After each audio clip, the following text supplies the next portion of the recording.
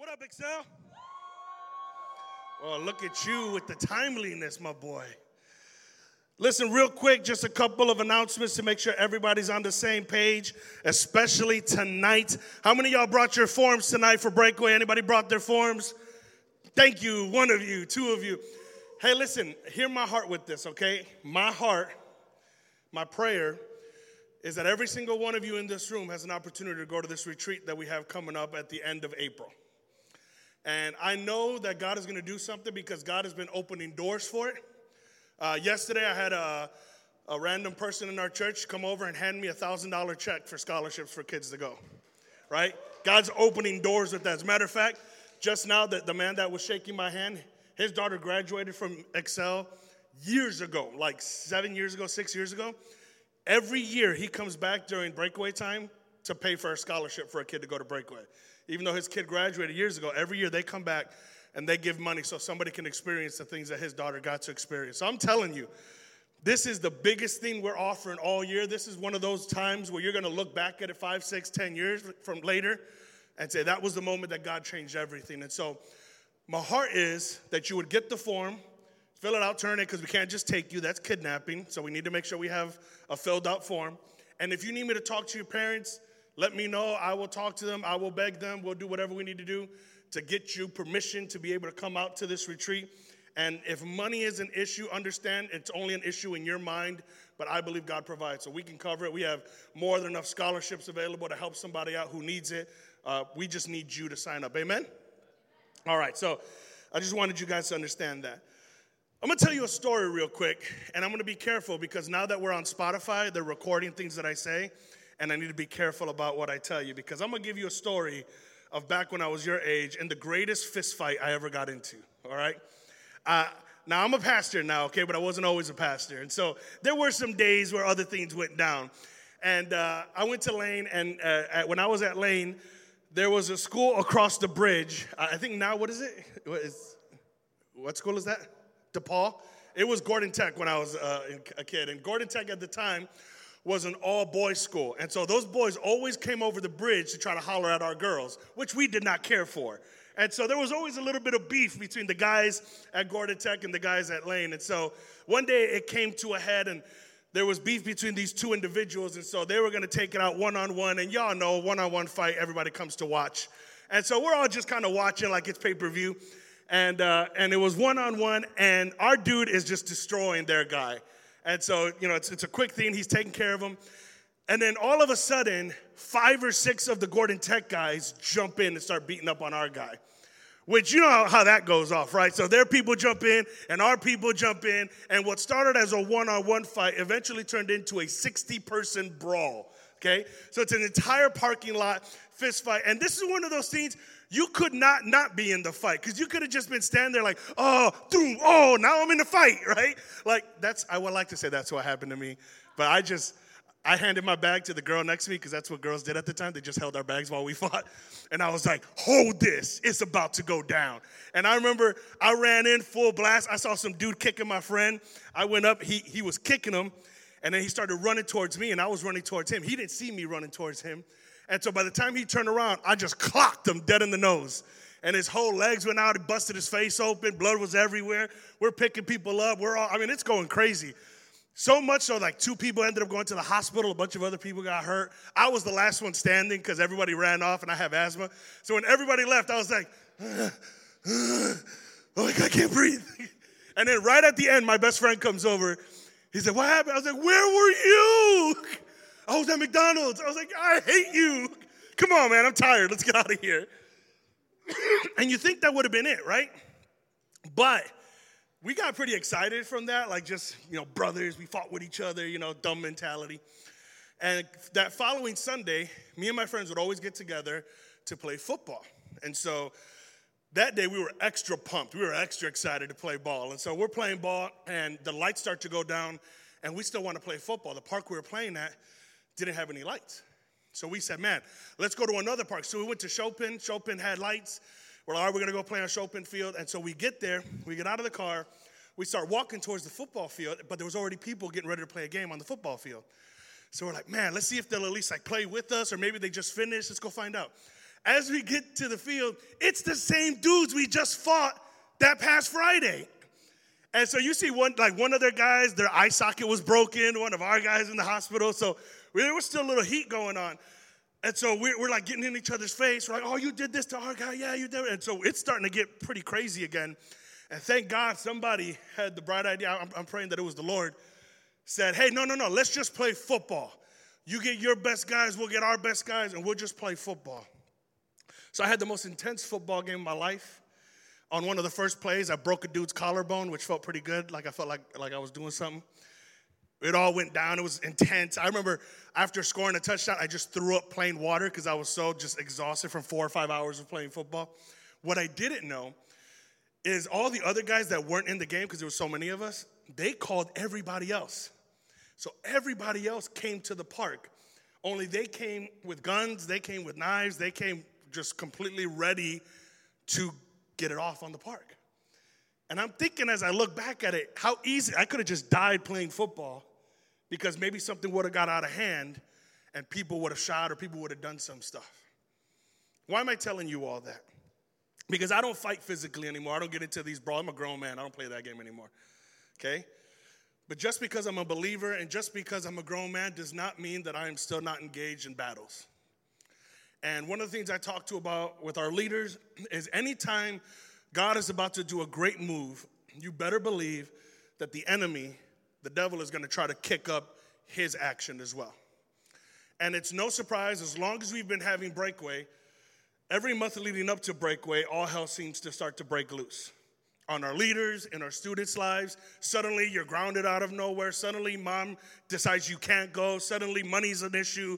Suddenly you start having problems. Suddenly things start to pile up that didn't pile up. Issues start to come that weren't there. And I believe it's the enemy saying, no, I want to prevent them as much as possible from experiencing what God is trying to do in their lives. And so I want to talk to you guys over the next couple weeks, actually. We're going to talk about something that the Bible describes as spiritual warfare. Even though we're not in a physical war, we are in a spiritual war, whether you like it or not. The Bible tells us that there's an earthly realm, but there's also a spiritual realm. There are things that are going on where your eyes can't see. There's battles that are happening beyond what you are able to see in the physical. And I want to talk to you about what we can do when it comes to those fights. And so one of the verses that we're going to look over for the next few weeks is kind of the heart of what we're talking about. Is Ephesians chapter 6, verse 12. Ephesians chapter 6, verse 12. Listen to what the Bible says. It says, for we are not fighting against flesh and blood enemies, but against evil rulers, authorities of the unseen world, against mighty powers in the dark world, and against evil spirits in heavenly places. Leave that up there for me. Understand, the fight isn't flesh and blood anymore. I'm not busting anybody's nose. We're not breaking eye sockets. The fight's not physical. I'm not going to go up to your dad and be like, how come you not let him go to Breakaway, and then kick him in the chest? That's not how the fight goes anymore. The fight is spiritual. It's against evil rulers and authorities of the unseen world, things you don't see with your physical eyes, mighty powers in the dark world, against evil spirits in the heavenly places. Now, this might sound sci-fi to you, but it's not sci-fi, it's spiritual. And you need to understand that the spiritual world is very, very real. Okay? When you die, your body goes down, but your spirit rises up. If you don't believe in the spiritual world, you can't believe in the afterlife. You can't believe in the gospel that says we are born again when we came into a relationship with Christ. Okay? So understand there is a spiritual world, and in that world, there are fights going on for your soul. And so I want to look at a story in the Bible that helps us understand how to battle these fights. And it almost lays out a little bit of a battle plan when it comes to the spiritual realm. So if you're taking notes, I want you to write down this one thing. One of the first tips to fighting this spiritual fight is, number one, you need to be able to know your enemy. You need to be able to know your enemy. You got to be able to know what they do, right? I used to tell people, I know Mexican judo, right? Judo know what I'm going to do. Judo know if I got a knife. Judo know if I'm going to punch you in the face. I could just do whatever. Like, I got mad skills that way. But in all truth, you need to be able to know your enemy. So I want us to look at a story in 2 Kings. In this portion of 2 Kings, we're going to look at chapter 6. The people of God, the Israelites, had beef with this country of Aram. And the king of Aram was constantly trying to attack the people of Israel. He kept plotting and scheming, and he kept coming up with ways to try to attack the people of Israel. But Israel was always one step ahead of them. And so it got to the point where the king's starting to wonder, are there spies in our midst? Is there somebody that's telling Israel what's happening? And I want you to focus in on this, because listen to what 2 Kings says, verse 8 through 12. It says, when the king of Aram was at war with Israel, he would confer with his officers and say, we will mobilize our forces at such and such place. But immediately Elijah, and that's an important name to know, the man of God, would warn the king of Israel, do not go near that place, for the Arameans are planning to mobilize their troops there. So the king of Israel would send word to the place indicated by the man of God. Time and again, Elijah warned the king so that he would be on alert there. The king of Aram became very upset over this. He called his officers together and demanded, which of you is the traitor? Who has been informing the king of Israel of my plans? It's not us, my lord the king. One of the officers replied, Elijah, the prophet in Israel, tells the king of Israel even the words you speak in the privacy of your bedroom. Okay? They're freaking out. The king is about to kill one of his own officers. He's on this point, trying to figure out, how is it that the Israelites are always one step ahead of us? Who keeps telling them our plans? And his officers are like, listen, it's not any of us. We're not spies. The prophet Elijah, God speaks to him, and he knows even the very words you say in your bedroom. And this freaks him out a little bit, okay? What you need to understand is how important it is to know your enemy. Why was it that the Israelites were able to dodge the attacks of the enemy? Because they knew what the enemy was going to do before they did it. They had firsthand knowledge, okay? Sometimes the reason it feels like you're being sandbagged or sucker punched, the reason it feels like you don't know where this attack is coming from and why is everything suddenly happening is because you don't understand the enemy's tactics and plans. You're fighting blindly. You're living your life based on feelings, based on emotions, and the problems with feelings and emotions is they're always reactionary. You're always one step behind because you're reacting to what happened instead of seeing what's going to happen. Elijah could see what was going to happen, not because of any special powers he had, but because of the relationship he had with the living God. When you have a strong relationship with God, you will begin to discern and understand the plans of the enemy. You'll be able to see how he tries to approach you and attack you, and you will be more informed and more equipped to be able to handle that. How do I know that? Well, listen to what Hebrews says. Hebrews chapter 5, verse 13 and 14. Anyone who lives on milk, being still an infant, is not acquainted with the teaching about righteousness.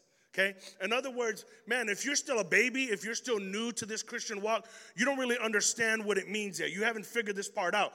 But solid food is for the mature. Well, how do I become mature? Here was what it says. Who by constant use have trained themselves to distinguish good from evil. No soldier enlists in the military and then is immediately thrown into war. You're just killing that person. Okay? There is a training that happens. There are boot camps, and the more elite that soldier is, the more training they have to go through. So just because you went through boot camp doesn't make you a Navy SEAL, right? You got to go through several stages of training the more higher up you go in military. The same thing happens when it comes to spiritual warfare. You have to take time to train your spirit to be able to discern. You have to be able to take time to eat solid food. Now, what is he talking about? Some of you, you're still on milk. You've been in church your whole life, but you still have spiritual milk. Well, what's spiritual milk? The only time you ever hear anything about God is Thursday night for a half hour. That's spiritual milk. That means I'm still here feeding you. You haven't learned to pick up the Bible on your own and read it for yourself. So you're still a baby. And there's no wonder why you don't see how the enemy attacks. God literally gave you the whole playbook, and you're sitting there going, I don't know what to do. Or I've said this a million times. You got to be a special kind of dumb to fail an open book test. Am I right? Y'all ever seen somebody fail an open book test? And you're like, dude, how did you fail an open book test? I forgot my book. Dang, that's super dumb. Okay? Some of you are standing before God like, I don't know how I failed. God's like, dude, it was an open book test. I don't even have that book. Yeah, but you got the whole Harry Potter series? How do you not have a Bible? You got the whole Harry Potter series.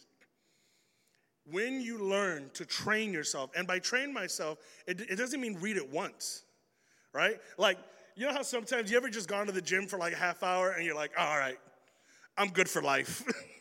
Yeah, right? I did cardio for 20 minutes. I'm good for life. That's not how it works. You're not going to have a six-pack because you went in there for half a second unless you're just super, super skinny. Which, by the way, if you're super skinny, your six-pack doesn't count. You're just skinny. Shut up.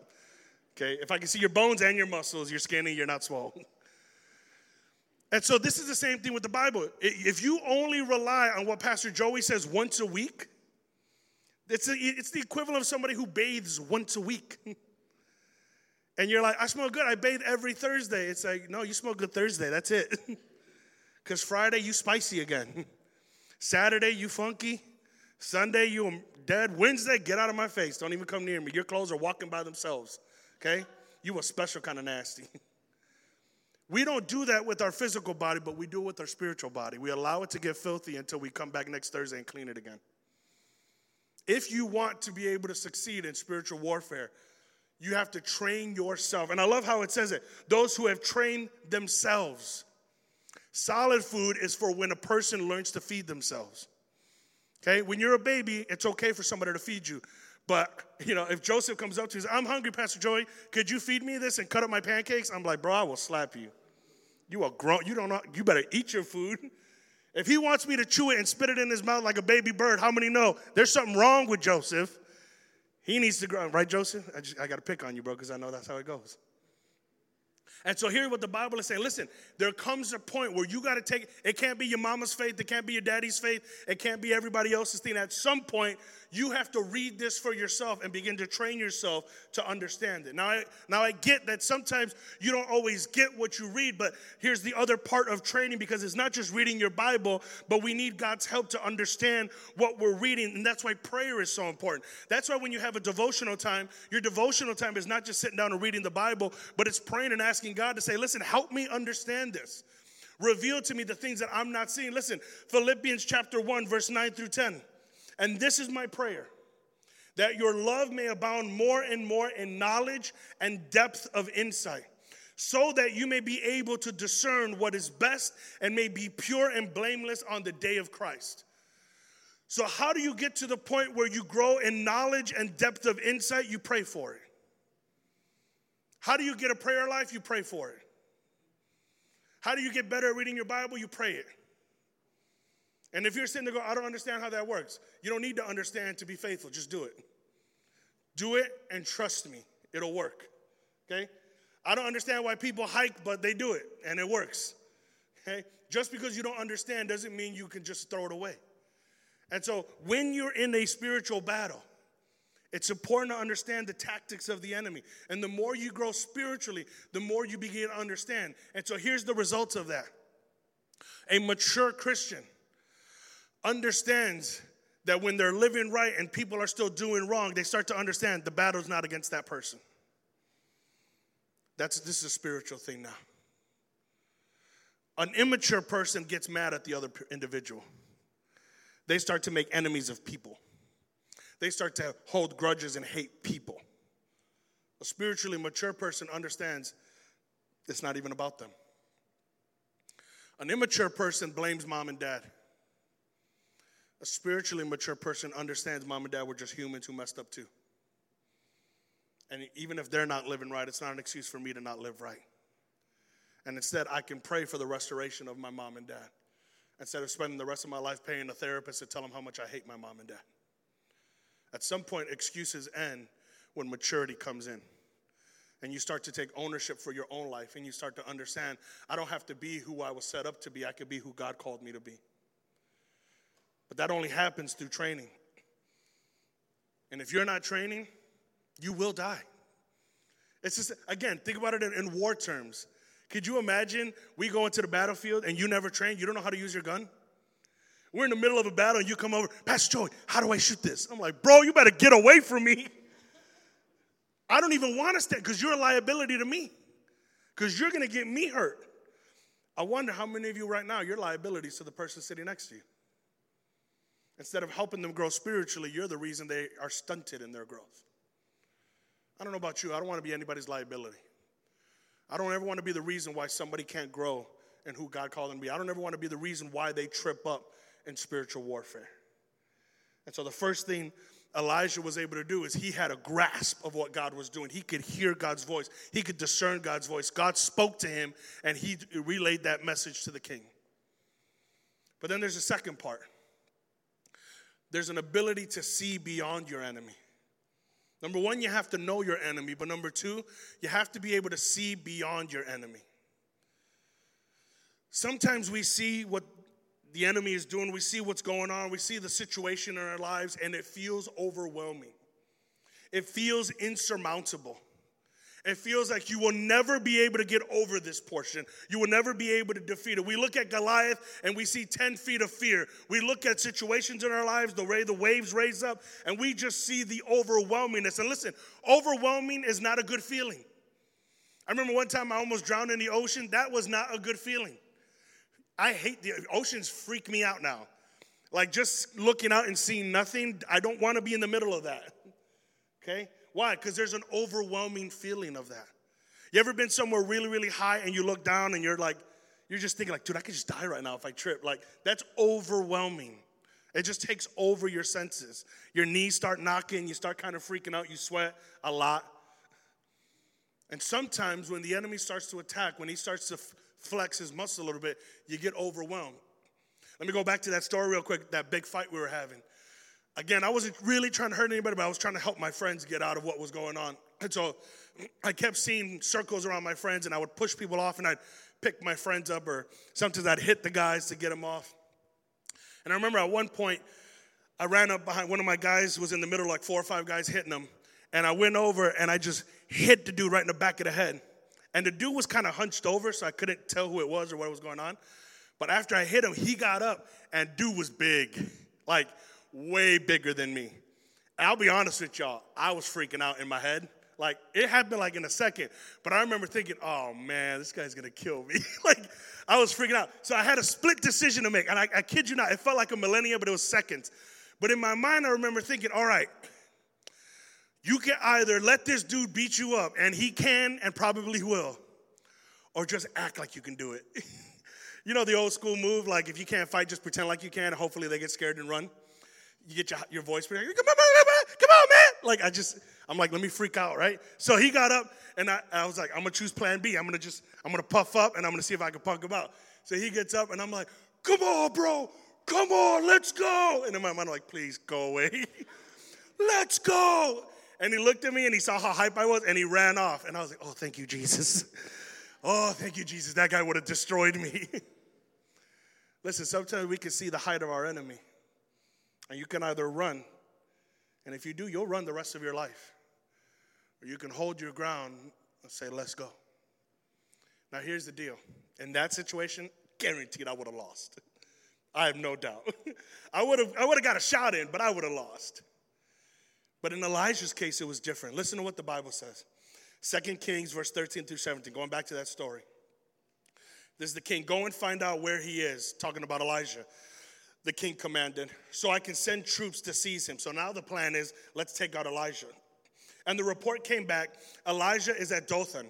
So one night the king of Aram sent a great army with many chariots and horses to surround the city. Think about this. One man, he sends an entire army to capture. I don't know about y'all, I'd feel kind of dope. Like, oh snap, you needed a whole army to get me? I'd be excited about that.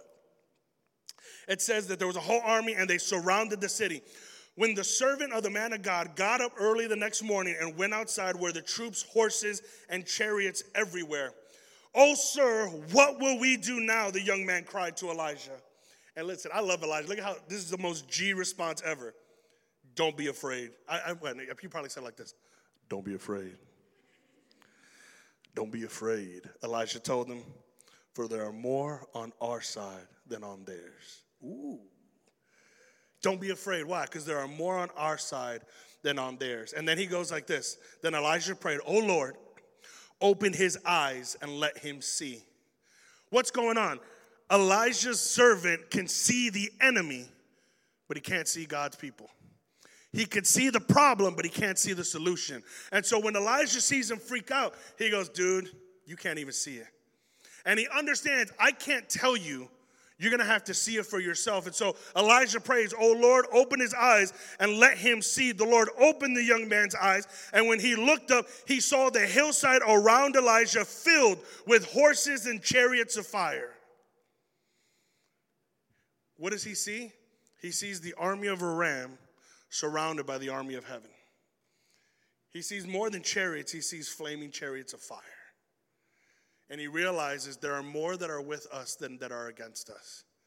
Sometimes you have to get to the point where you can see beyond your enemies, where you can see past what's freaking you out, where you can see past the ones that are against you and see the one who is for you. Too often we're made to feel overwhelmed and outnumbered. And just like that guy, my bark, which was better than my bite, caused him to run. Sometimes you allow the devil's chihuahua little bark to freak you out. And you give up. You walk away. You say things like, oh, I can't go to retreat. Why not? We don't have money. Why are you punking out to money? Money's not an issue for God. I don't want to ask. Why are you punking out to pride? Get over your pride. Shut up. Stop being dumb. Do you want to go? Yeah. Then let's go. You know, every year I have that same dumb talk with people. Hey, do you want to go? Yeah, but, we don't have any money. Okay, do you want to go? Yeah, I do, but, I don't want to ask. Oh, my gosh, stop being like, do you want to go? Yeah, then go, bro. People gave me money to give to you. Now, listen, if I know if you walked up with new Jordans and your mama said, I gave him the money to pay for it, then we have a different conversation. Then you become my enemy. But in all seriousness, sometimes we look at the situation, and I get you, I was there. Class ring, I didn't buy a class ring. Why? I didn't even tell my parents about it because I just knew our situation at home. We didn't have money. And I remember my dad getting mad at me. Why didn't you tell me about the ring? I bought your sisters a ring. I was going to buy you a ring. I said, Pop, we didn't have money. I wasn't going to put that on you. And a lot of times I had this mentality that we can't. And some of y'all, you grew up with that mentality because everybody's always told you can't. Because everybody's already set that mindset on you that you can't. You look at the size of the enemy, the situations in your household, the history of your past. You look at how big that is and you go, you know what? There's no way I can do it. But you got to learn to look beyond your enemy. Listen, 1 John chapter 4, verse 4 says, but you belong to God. You belong to God, my dear children.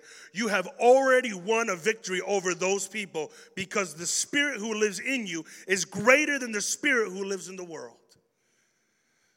Some of you are already walking victorious and you don't even know it. There was a story actually about a man in Japan who was found, I think it was in the 70s or 80s, hiding in a cave in Japan. He was a soldier for Japan during World War II. He was hiding in the caves thinking the war was still going on, even though the war had ended some 30 years before. Some of you are living hidden in your caves because you don't understand that God has already given you victory over some of those things in your life. The war was over when you said yes to Jesus, but you still act like you're in a battle. You still act like you're a victim. You still take on the mentality of woe is me. I'll never be able to do it. I'll never get to that level. You have a victim's mentality when God called you to have a victorious one. And you wonder why the enemy wins. Honestly, you let him. You gave up ground. So much of our issues has to do with our mentality, with how we see things. And all you ever see is the enemy. All you ever see is your past. All you ever see are your issues. All you ever see is your circumstances. All you ever see are the finances. And God is telling you, Baba, can you just look beyond that? Can you open your eyes to see that the one who is in you, my spirit, is greater than anything that could ever come against you? And what does Elijah tell his servant? He tells him, look, there are more with us than are against us. Understand this, God is on your side. God wants to give you victory. But you got to be willing to take that step of faith and accept it. You got to be willing to live in victory as well.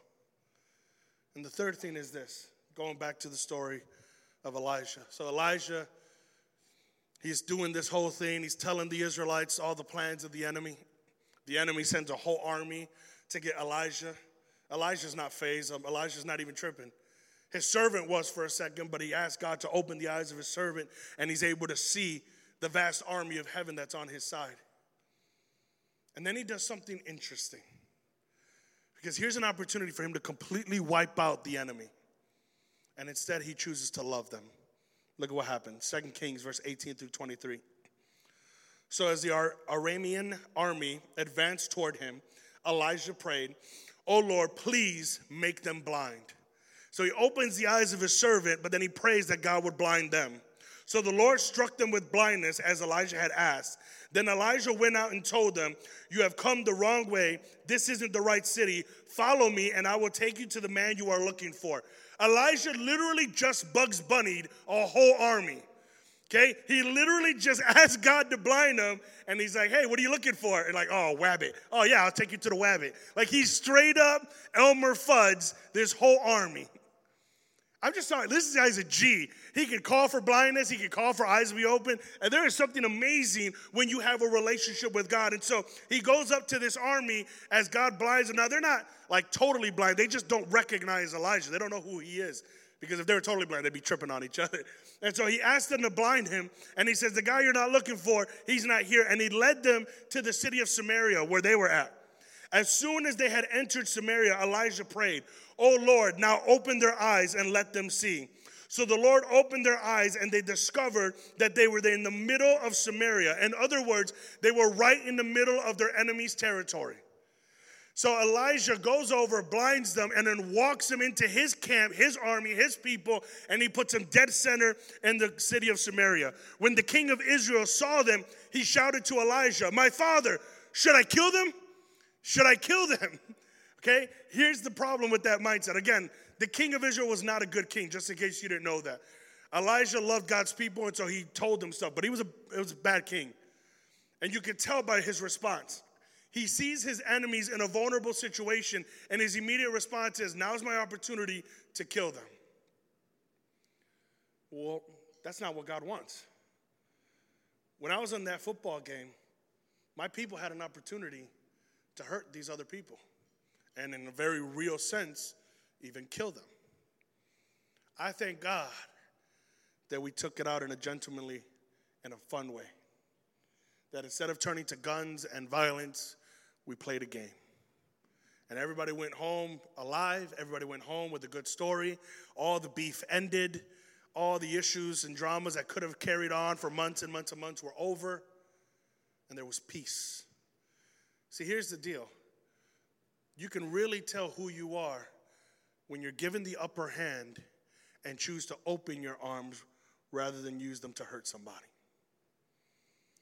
You can really see the work of God in you when you finally have an opportunity to hurt those who've hurt you and you choose to love them instead. If we're honest, if we're really honest, many of us in this room, given a chance to get back to somebody that really hurt us, and I'm not diminishing the hurt that you've experienced. There are many of us, if you had ever the chance to get back to the person who violated you, to get back at the person who stripped you of innocence, to get back to the person who hurt you physically, to get back at that person who denied you, who humiliated you. There's a lot of us that given a chance to hurt someone who hurt us, we would probably take it. And this is what the king of Israel looks at. He says, "Here's our opportunity. God, you've put them in my hands. Should I crush them?" And I love Elijah's response. Exclamation point, of course not. Of course not. It's almost like Elijah, are you dumb? Of course not. That's not the reason why God has brought them here. Elijah replied, "Do we kill prisoners of war? Give them food and drink and send them home again to their master." So the king made a great feast for them and sent them home to their master. After that, the Aramean raiders stayed away from the land of Israel. Do we kill them? No, we feed them. Do we kill them? No, we love them. Why? Well, here's something you need to understand from ancient times. In those times, if there was a meal between two enemies, if there was a meal that was shared, it was symbolic of a peace treaty. We broke bread, meaning we are now gone from enemies to friends. And that's why they never attacked them again. Because they made a covenant with them, a promise. When they broke bread, there was a promise being made that I will not attack you anymore because we've broke bread together. We've loved on each other. If you ever have an opportunity to hurt the ones that hurt you, take that opportunity to love them. I know it's hard, and I know it's counter your natural inclinations, which are sinful to begin with. But if you have an opportunity to hurt someone that hurt you, learn to love them through it. Because guess what? The most powerful and effective way to destroy your enemy is to make them your friend. If you can turn an enemy into a friend, they will no longer ever be an enemy. You've destroyed them completely because they're not your enemy anymore, they're your friend. And listen, we do this all the time in a lesser extent. How many of y'all know, how many of y'all have a best friend that you absolutely hated the first time you saw them, right? Anybody have that where you saw them first time, like, ugh, she ugly. Ugh, he thinks he's so cool. Punch him in his face. Like, I'll be honest with you, most times, most people I meet for the first time, I'm like, I don't like that person. But when you learn to open that door and you learn to love somebody through that process, some of your greatest friends started out as your greatest enemies. And if you can learn to do that moving forward, but listen, Luke chapter 6, verse 27 through 28. But to you who are willing to listen, I say, love your enemies. Hold that up there for a sec because it's important to understand. Listen how he prefaces that. But to you who are willing to listen. There are some of you, you're not willing to listen. Some of you are like, yeah, I know I'm supposed to love my enemies, but I won't. I know I'm supposed to turn the other cheek, but they're going to get the other fist instead. Right? I know your mentality, but here's how he says it. And Luke is admonishing you. If you're willing to listen, listen to this. Love your enemies. Do good to those who hate you. Bless those who curse you. Pray for those who hurt you. It's an insane concept. But God's ways are not your ways, and his thoughts are not your thoughts. And can I be honest with y'all? People don't know how to react to that. Because hate feeds hate. So if somebody comes at you and you come back at them, it just feeds on it. But when you love somebody that tries to come at you, they almost don't know how to respond to you. If they're like, man, your glasses are ugly. And you're like, you know what, I really love your shirt. What? I'm just saying it really compliments your face. It's a good color on you. Did you hear what I said? I said your face is ugly. Yeah, I know. But hey, it's just one person's opinion. I think your face is great. They're just like, you're stupid. And then they just walk away. You ever want to make someone look totally dumb, like really, really dumb? When they come at you, come back with love. Man, you suck at basketball. Yeah, you know, some people are good at basketball. Others are good at other things. I guess I'm just not that great at basketball. It's just not my thing. I know, that's what I said. I said you suck. Yeah, all right, well, maybe I'm better at something else. I mean, what else are you good at? I'm pretty good at softball.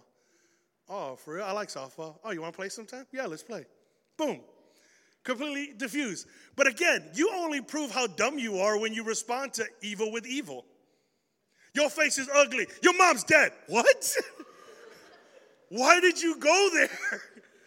Some of you guys have no buffer. It's like, you're like my wife. You come at her, she just destroys you. It's not like a jab for jab. It's like, you jabbed me, I will axe you. And listen, you might have won the argument, won the insult, but you lost the person. And you lost an opportunity to have a friend. Here, Elijah had an opportunity to take out the entire army, but guess what? Another army would have risen up. And another group of people would have attacked. And Israel still would have been in danger. But instead, he took an opportunity where he could have hurt them, and he made a peace covenant and ate with them. How do you win spiritual warfare? You understand that this fight that we're fighting is not flesh and blood. That the issue I have is not with the other person at Excel. That the issue I have is not with my stepmom or my stepdad or my real parents. The issue I have is not with my past. It's spiritual. And a spiritual fight can only be fought spiritually. And so if you can learn to take this in prayer, if you can learn, instead of nagging your mom every day for the money, just pray about it. And let God move her heart. Let God begin to open that door for them. Instead of hating that other person in your small group because they look at you funny, start praying that God would open their eyes so they can see who you really are. And maybe God will open your eyes to see who they really are. If you go on with Luke chapter 6, verse 32 to 33, says, if you only love those who love you, why should you get any credit for that? Even sinners love those who love them. And if you do good only to those who do good to you, why should you get any credit? Even sinners do that. In other words, you're no different if you're only good to people who are good to you. But a true believer, one who is really victorious in spiritual warfare, loves everybody regardless of who they are and where they come from. Loves the kid that nobody ever wants to talk to or sit next to. Takes an opportunity to go and be friends with them. I remember one time I was working at a job. This is like 2004 or 5. And it was kind of a hood job. Like it was all people from the hood. And we had a good time. It was in a factory. We were all having a great time. And there was this new guy who came in. And he just dressed differently. Everybody at the time wore baggy clothes. And he wore like girls' jeans that were really tight and like a tight shirt. And everybody kept calling him gay. And, are you gay? And I'm like, I don't think so. And regardless, like, he's just a person. Like, why are you being mean? No, man, that mother, blah, blah, blah. And they would, like, curse about him and, like, make fun. And I remember, I'm going to go talk to him. Yeah, you probably gay, too. I'm like, dude, seriously, he's just a human being. Like, chill. So I went over, I talked to him, found out he was married. He had a kid. He was a Christian. And we just struck up a friendship. And when I came back, everybody on the line, everybody in my department was laughing at me and joking about, oh, you messed up, da-da-da-da. I'm like, bro, you got, like, 9 kids that aren't yours. I'm still good with you. And you were in jail 2 years ago, and I'm still friends with you. So I'm going to be friends with him.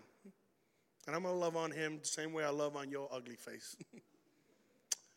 Why you got to tell it like it is? Well, that's how it goes, bro. What am I saying? If you only love the people that everybody else loves, you're no better than everybody else. If you're only cool with the people because everybody else in your group is cool with them, then what credit do you get for that? But if you learn to love the one that everybody in your group likes to laugh about, and you start standing up for them and vouching for them, and saying, hey, that's not right what you're saying, even if it's true, that's what a real believer does, and that's how you win wars. And then it goes on to say in verse 35 and 36, love your enemies. Do good to them. Lend to them without expecting to be repaid. Then your reward from heaven will be very great. And you will be truly acting as children of the Most High. For he is kind to those who are unthankful and wicked. You must be compassionate just as your Father is compassionate. Pastor Jason, if you can help me out. What is he saying? Listen, God is good to all of us. God is good to every person. The wicked get to prosper. Everybody has that opportunity. God blesses people because he chooses to. You don't have the choice to be mean. You don't have an opportunity to hold it against them. Because here's the thing. When you think you're hurting them, really you're putting the noose around your own neck. You're tightening the restraints on your hands. You're allowing the enemy to get a hold of you and win the fight against you. I'm talking about this over the next couple of weeks because I believe as we draw closer to this experience that I believe God is going to break out and break away, the enemy is going to ramp things up. And there's going to be situations that are going to pop out of nowhere. Phone's going to randomly ring in the middle of the service. Mom's going to suddenly tell you you can't go to Excel because of your grades. Situations are going to happen at home that haven't been happening. School is going to start. I'm telling you now so that you understand the schemes of the enemy. And can I just add, whatever's happening to you, I guarantee you it's twice as much happening to the leaders. Because in any war, if I can take out a captain, I'm going to take out a captain. It's why when we get together as leaders in our leader meeting, we gather together to spend the next month praying and interceding and fasting for you. But I need you guys to open your eyes. I need you to see, we don't want you to go to Breakaway because, hey, we want you to have a good old time and play games and throw squids around, and it's going to be great, buddy. Although that's true, we will have fun. But there are moments at that place where I take a step back and I see walls begin to fall. And I see people beginning to be healed. And I see God begin to penetrate and break things down. And I just get overwhelmed because I get to have a front row seat at victory in a war. It's one of the greatest feelings I get all year. But how many know we got to get there? And the enemy's going to try everything he can to stop us. But greater is he that is with us than he that is in the world. So here's how we're going to close. I'm going to ask you to stand right where you're at.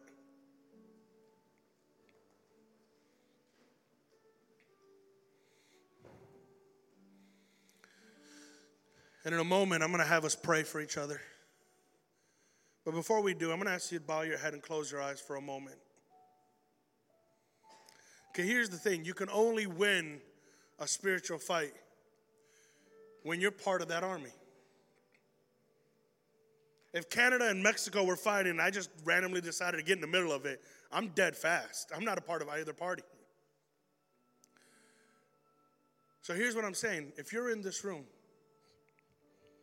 and you've never had a relationship with Jesus Christ, and I'm not talking about going to church, I'm not talking about coming to this church, I don't mean religion, I mean you have a personal relationship with the King of Kings and Lord of Lords. Because it's only those whose eyes can be open.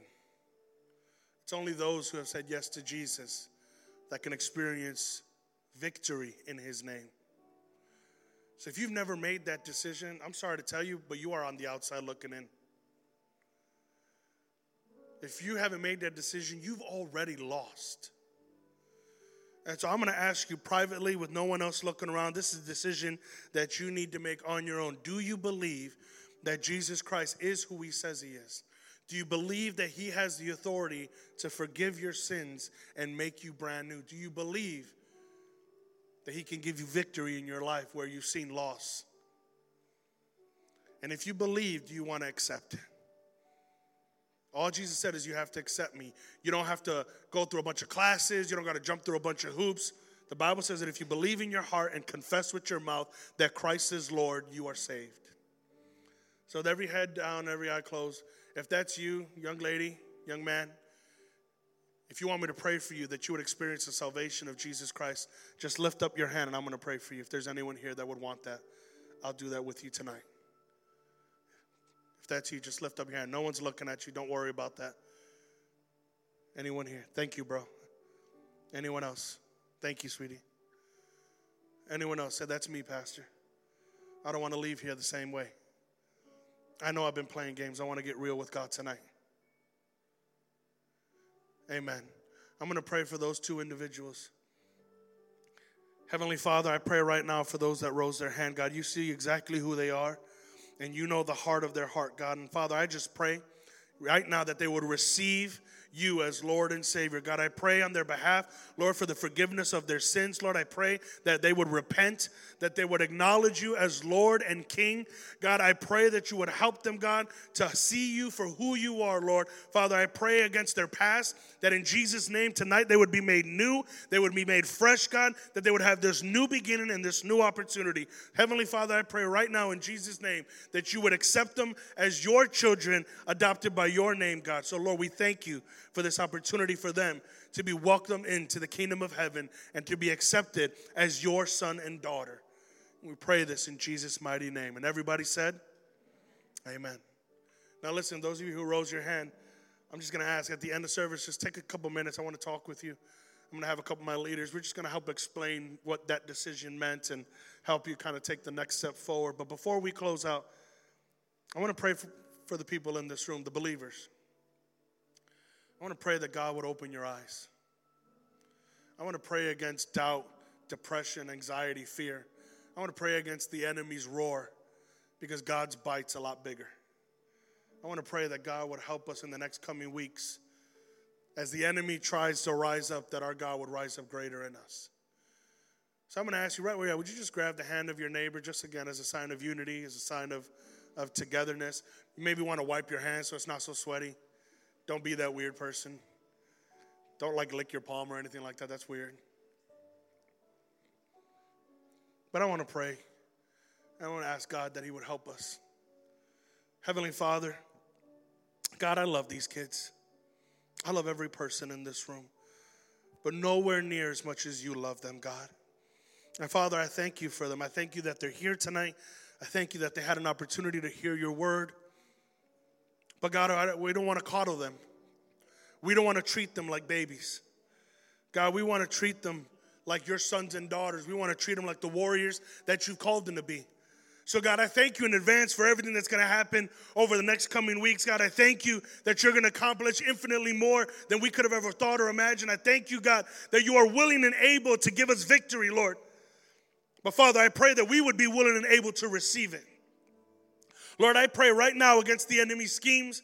I pray against the enemy's tactics. Lord, I pray that you would give us insight, that you would open our eyes as we train ourselves by reading your word and prayer. God, I pray that you would open our eyes that we may see what the enemy is trying to do, that we would look beyond the people that he uses and see that this fight is not flesh and blood, but it is spiritual in nature, God.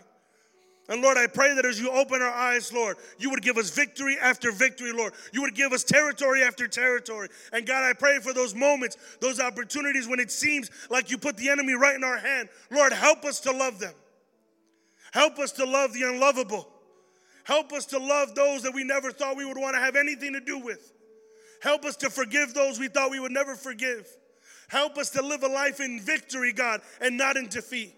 Help us to get over our mindset and see beyond our enemy to the greater people that are around us.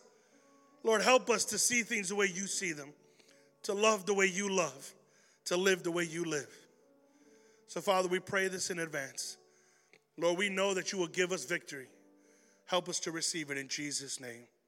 And everybody said, amen. Amen. God bless you guys. We love you.